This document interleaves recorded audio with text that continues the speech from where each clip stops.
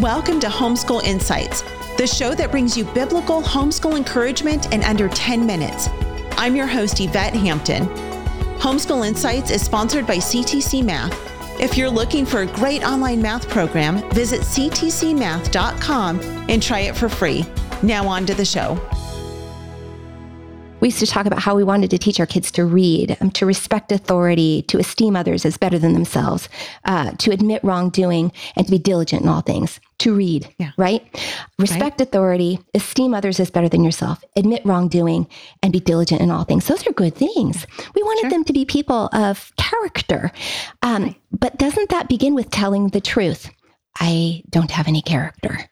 I am flawed, fatally flawed, and apart from the grace and love and mercy of God, I'm lost.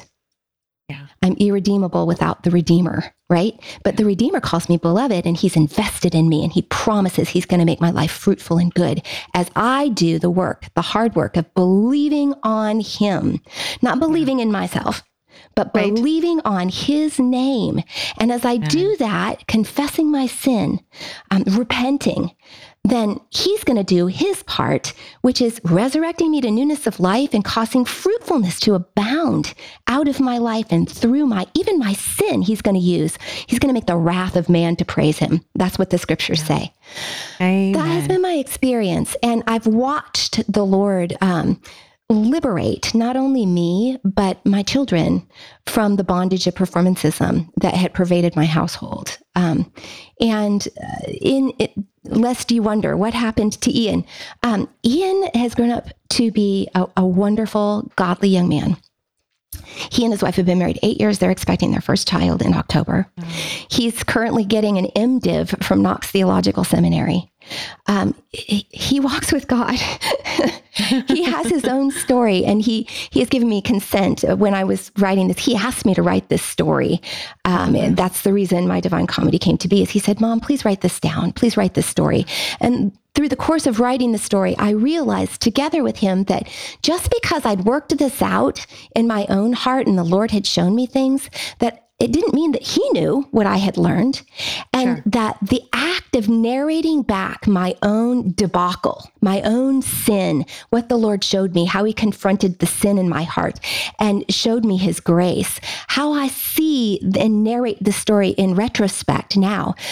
Boy, that was a gift. That was a gift to give to my son, because what was he doing? Simultaneously, he was taking responsibility for everything. He was the one who failed. He was the one who misconstrued his parents' intentions, and it was all his fault. You know, he was the loser. He was the screw up. He was the guy that got a 0, you see.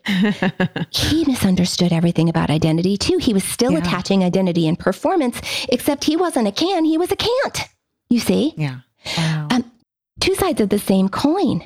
That is not his name. That's one thing he did along the way. And it was the adverse work in the Lord, in his life, that the Lord brought to bear to get his attention and to draw him to grace. And the result was he's liberated. He's able to do what he was created to do, which incidentally is very academic. He's a book nerd. He loves school and learning, and he wants to be a preacher. So he's going to spend a lot of time in dusty, dry tomes, right? Education was really important for him, the academic kind, but it doesn't make him who he is. The love of Christ makes him who he is, his value in the eyes of God. So that was my Divine Comedy. And I had to go down to come up, right? And I have to remind myself of this. I'm grateful for opportunities like this one to rehearse this story out loud and to remember what the Lord showed me. I pray that I would never forget that my identity is never the work of my hands, that it is not created. I do not create my identity. I do not create myself. The Lord who made me, knows me, names me, and loves me, and I am secure with him. And that's what I want you listeners to hear. The Lord knows you. He made you. He calls you by name. You are his beloved, and he is invested in you. He's invested in your children. You have nothing to fear. And that liberates you to just do the work of homeschooling. Thanks for joining us for Homeschool Insights. For more great homeschool inspiration and resources, listen to the Schoolhouse Rocked podcast every Monday, Wednesday, and Thursday. And be sure to watch the film Schoolhouse Rocked: The Homeschool Revolution.